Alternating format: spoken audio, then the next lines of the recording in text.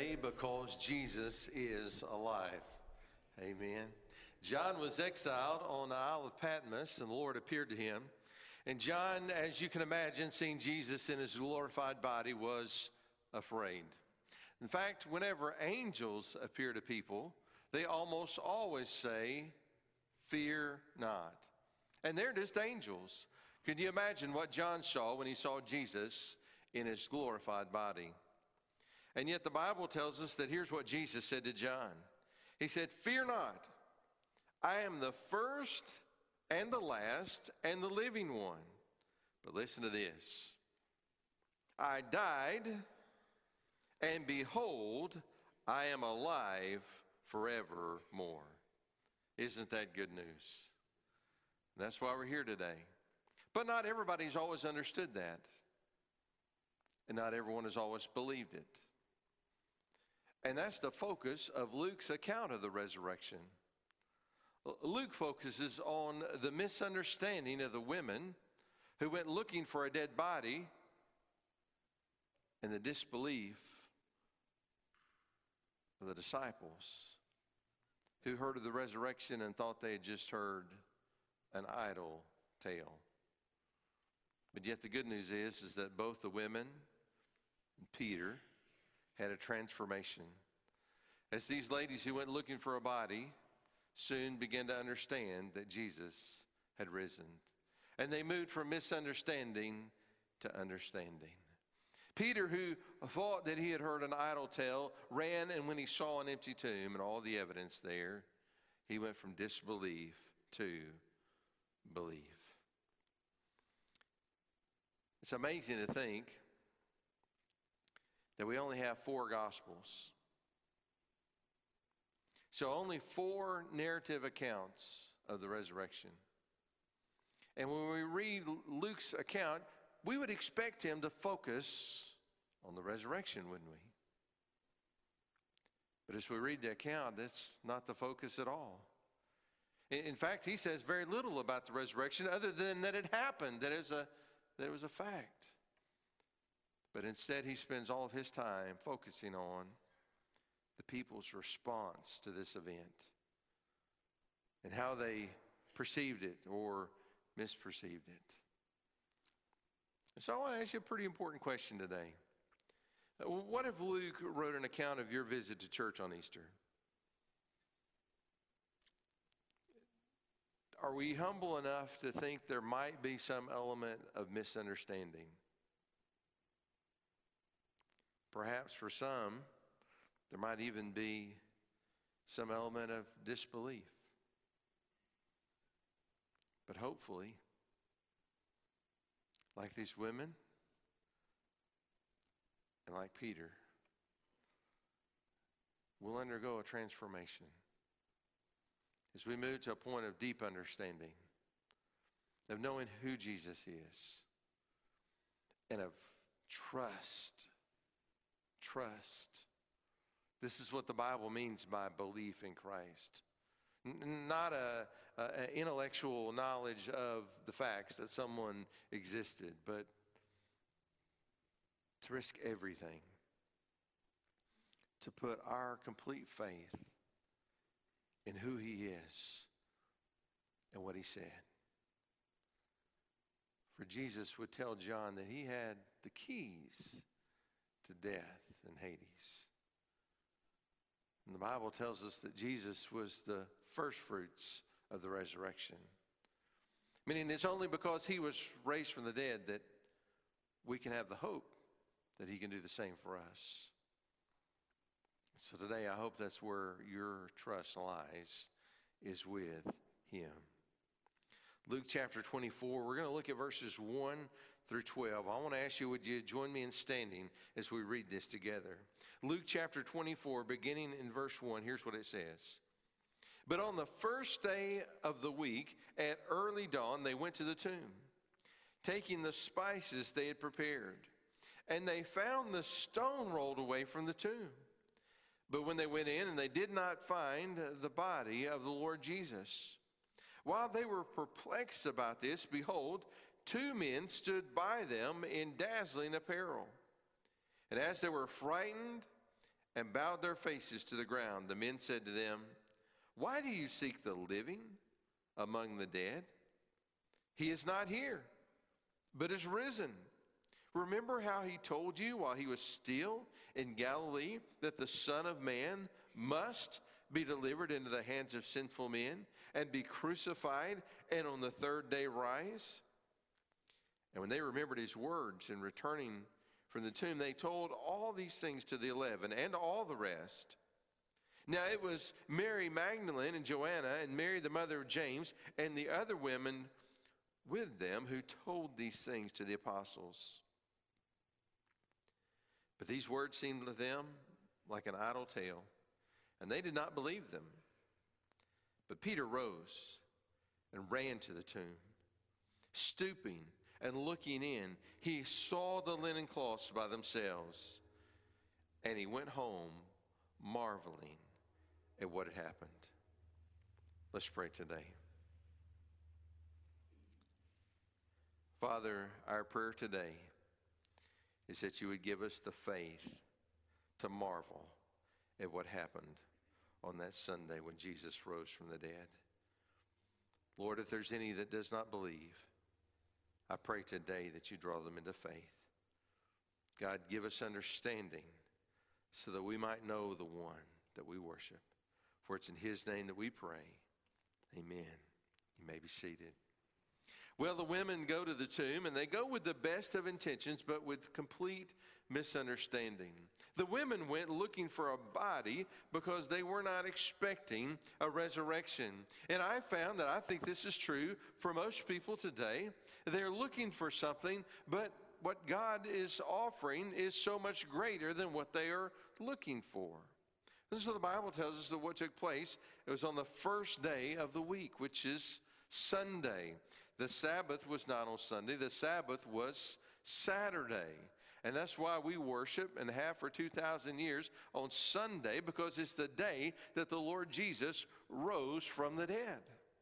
So it was on the first day of the week at early dawn they went to the tomb.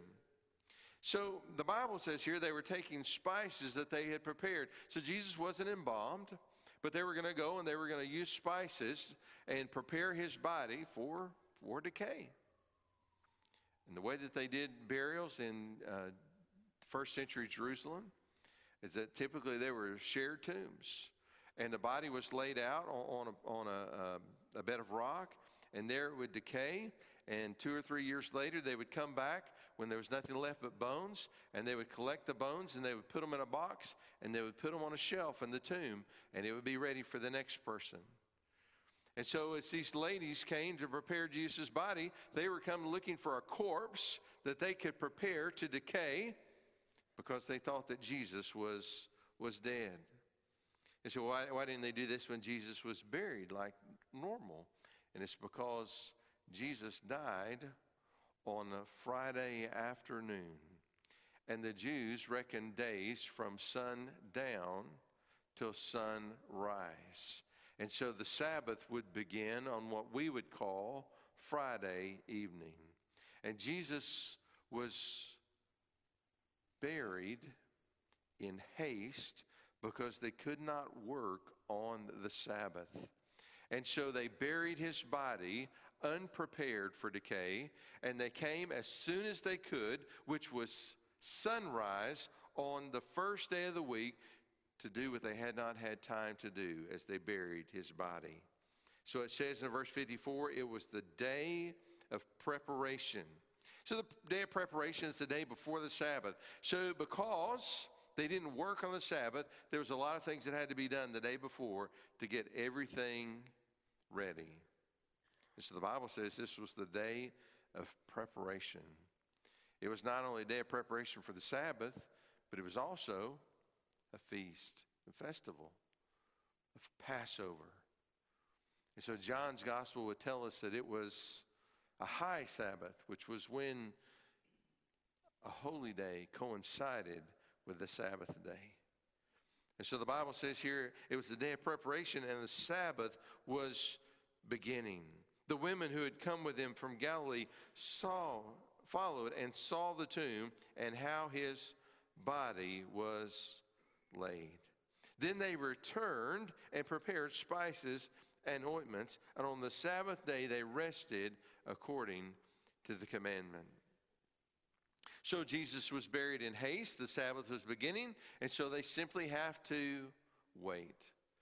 And yet all this work that they do is in vain, because Jesus doesn't need any spices. His body's not going to see any decay, but Jesus would raise from the dead. And so the Bible tells us in verse 2 that they went, and when they went, they found the stone rolled away from the tomb. Mark tells us that on the way, the ladies were having this discussion because they were concerned about how they were going to be able to open the tomb. So in that day, a very large stone was used and would be rolled across the door. And it's not just Jesus' tomb that was this way, but there were other tombs. And oftentimes there might be a track in which that had been carved out, and that stone would be able to roll across the door. And so the ladies are concerned because they're not sure that they're able to move it because of the weight. And so in Mark chapter 16, verses 2 through 4, he tells us about this discussion that they had. It says, and very early on the first day of the week, when the sun had risen, they went to the tomb. And they were saying to one another, who will roll a stone for us from the entrance of the tomb? And they looked, and they saw that the stone had been rolled back. And the Bible tells us here, it was very large. Well, the stone wasn't rolled away so that Jesus could get out of the tomb. The stone was rolled back so that the women could see inside and see that it was empty. And the same would be true for the disciples when they get there. They would be able to go in and see that the tomb was empty. So the ladies prepare all these spices, ointment, and now early, the first day of the week, they're seeking sunrise when they can go and prepare the body. But all of this was in vain because there was no body to care for. The Bible says in verse 3, but when they went in, they did not find the body of the Lord Jesus. Well, you say, so they didn't fully understand everything. But that's to be expected, right? I mean, nobody really anticipated Jesus would rise from the dead. But yet throughout the Bible, we see this theme in the Gospels of misunderstanding.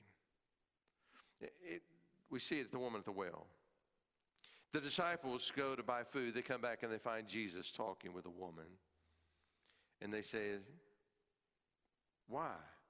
Why is he talking with a woman?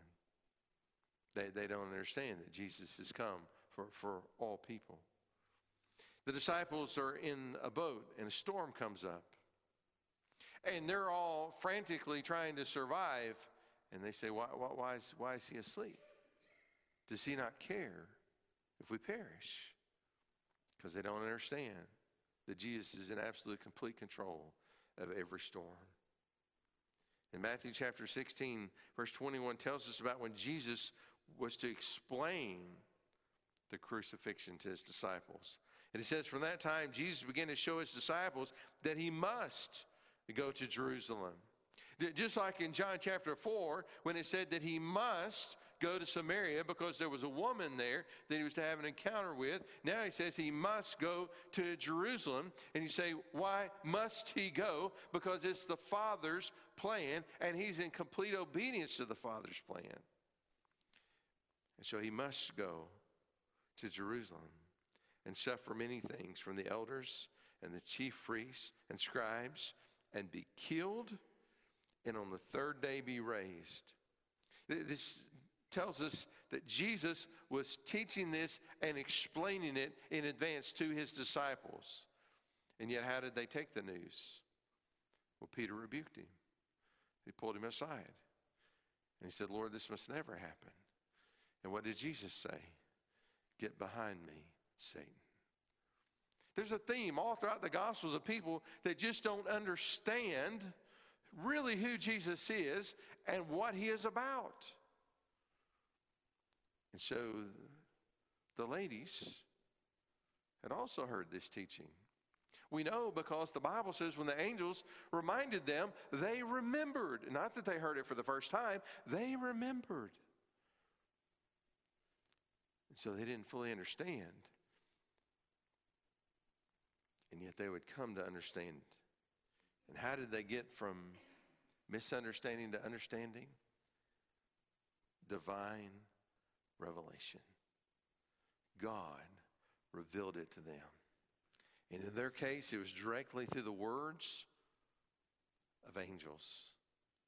The Bible says in verse 4, while they were perplexed about this, behold, two men stood by them in dazzling apparel. God sent the angels to explain what had happened. He sent the angels to explain what had happened. Do you know that without divine revelation, we couldn't really understand anything about God or what he's up to in the world? Have you ever thought about this? No one at the crucifixion looked at Jesus dying on the cross and said, what a demonstration of love. Nobody. But yet the Bible would explain to us what was happening that day as Jesus took our place. It's the Bible that says that God demonstrates his love for us, that while we were yet sinners, Christ died for us. It's because of God's divine revelation, which we have written in Scripture, that we understand who God is and what he was doing, even in these moments. And so the ladies look for a body, and it's not there. And the Bible says they're perplexed. And as they're standing there perplexed, trying to figure out what has happened, God sends them a word to the angels so that they might understand. Because the Lord doesn't want to leave us in the dark. He wants to show himself to us so that we can know him and that we can worship him. In Acts chapter 1, verses 9 through 11, the Bible describes the ascension of Jesus into heaven. And listen to what it says. And when he had said these things, that's Jesus. When he had said these things, as they were looking on, he was lifted up, and a cloud took him out of their sight. And while they were gazing into heaven as he went, behold, two men stood by them in white robes and said, Men of Galilee, why do you stand looking into heaven? So once again, we got a group of people who are sincere but don't understand what's going on. And so God sends once again two angels. They said, why do you stand looking into heaven? This Jesus who was taken up from you into heaven will come in the same way as you saw him go into heaven. It's through divine revelation that we understand who God is and what he's doing in the world. You see, the Bible says about our thoughts, it says, there's a way that seems right to man, but the end thereof is death. The Bible also says, God says, my ways are not your ways, and my thoughts are not your thoughts. For as high as the heavens are above the earth, are my thoughts higher than your thoughts. We know who God is and what God is doing in the world because he has revealed it to us. And as these ladies stand in an empty tomb trying to figure out why there is no corpse for them to treat, two angels appear and explain to them what has taken place. God reveals it to them. I want you to notice something that's very important here. The message of the angels was consistent with what God had revealed from the Old Testament and through the teaching of Jesus.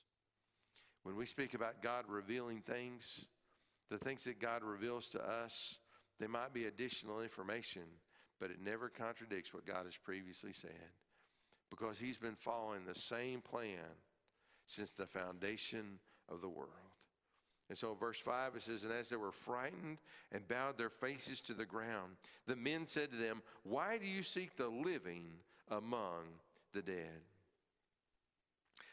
Can't help but be reminded of those two angels who said to the disciples as they were staring into heaven, "Why do you stand looking into heaven?" He said to the ladies, "Why do you seek the living among the dead?" The implication is that if you understood what Jesus was up to, you would be doing something else. And so there they are in the tombs looking for Jesus, but he's not there because he's risen from the dead. And he says in verse 6, "He is not here, but has risen. Remember how he told you." So Jesus had been teaching them this previously while he was still in Galilee, that the Son of Man must be delivered into the hands of sinful men and be crucified, and on the third day rise. Jesus had taught the disciples, all of his followers, that this was going to happen, and yet they still didn't understand until it did. But you know what happens when you understand something and you believe it? You act on it. And that's exactly what the ladies did. Verse 8, it says, "And they remembered his words, and returning from the tomb, they told all these things to the 11 and to all the rest." Do you know why they went and told the disciples that Jesus had risen from the dead? Because they believed it with all their heart. They believed it. And because they understood it and they believed it, then they acted upon it. And so if we think about the church today, well, why do we do the things that we do? It should be driven by belief and understanding that then produces action. When Peter hears this, he initially doubts. But after seeing the empty tomb, he believes. Now, it's fascinating that these women, and in our current culture, we don't think much about this, but in the first century, women weren't allowed to testify in court. They weren't considered reliable witnesses. And yet God chose the women to be the first witnesses of the resurrection. In verse 10, it says, "Now it was Mary Magdalene and Joanna and Mary, the mother of James, and the other women with them who told these things to the apostles." So Peter initially doubts. And Peter's initial doubt is shared by many people who often come to faith later. Peter begins thinking that he has just heard an idle tale. But later he comes to believe. The Bible doesn't record everything that happened in the first century. It doesn't record every word that was spoken. In fact, the Gospel of John concludes with this statement. He said that Jesus said and did many things, and I suppose if they were all written down, the world wouldn't contain the scrolls. So we don't know everything that was said in that moment. But when the Bible says that the disciples heard this and thought it was an idle tale, I suspect for a moment that these ladies felt a little rejected. Perhaps they even heard some sharp criticism or rebuke from the disciples who thought this was a bunch of nonsense. And so it is when we share truth for the first time with people. A lot of them, it's a shock. And their initial response is disbelief. But don't get discouraged. Remember that Peter, the one who had become the leader of the disciples and the early church, when he first heard, he didn't believe. But he went on to experience a transformation in which he had faith in Christ. So the Bible says in verse 12, "But Peter rose and ran to the tomb. Stooping and looking in, he saw the linen cloths by themselves. And he went home marveling at what had happened." Even though Peter began in doubt, he ended in faith. Friends, I want you to understand, today we're here to celebrate, to remember the most significant event that's ever taken place in the world.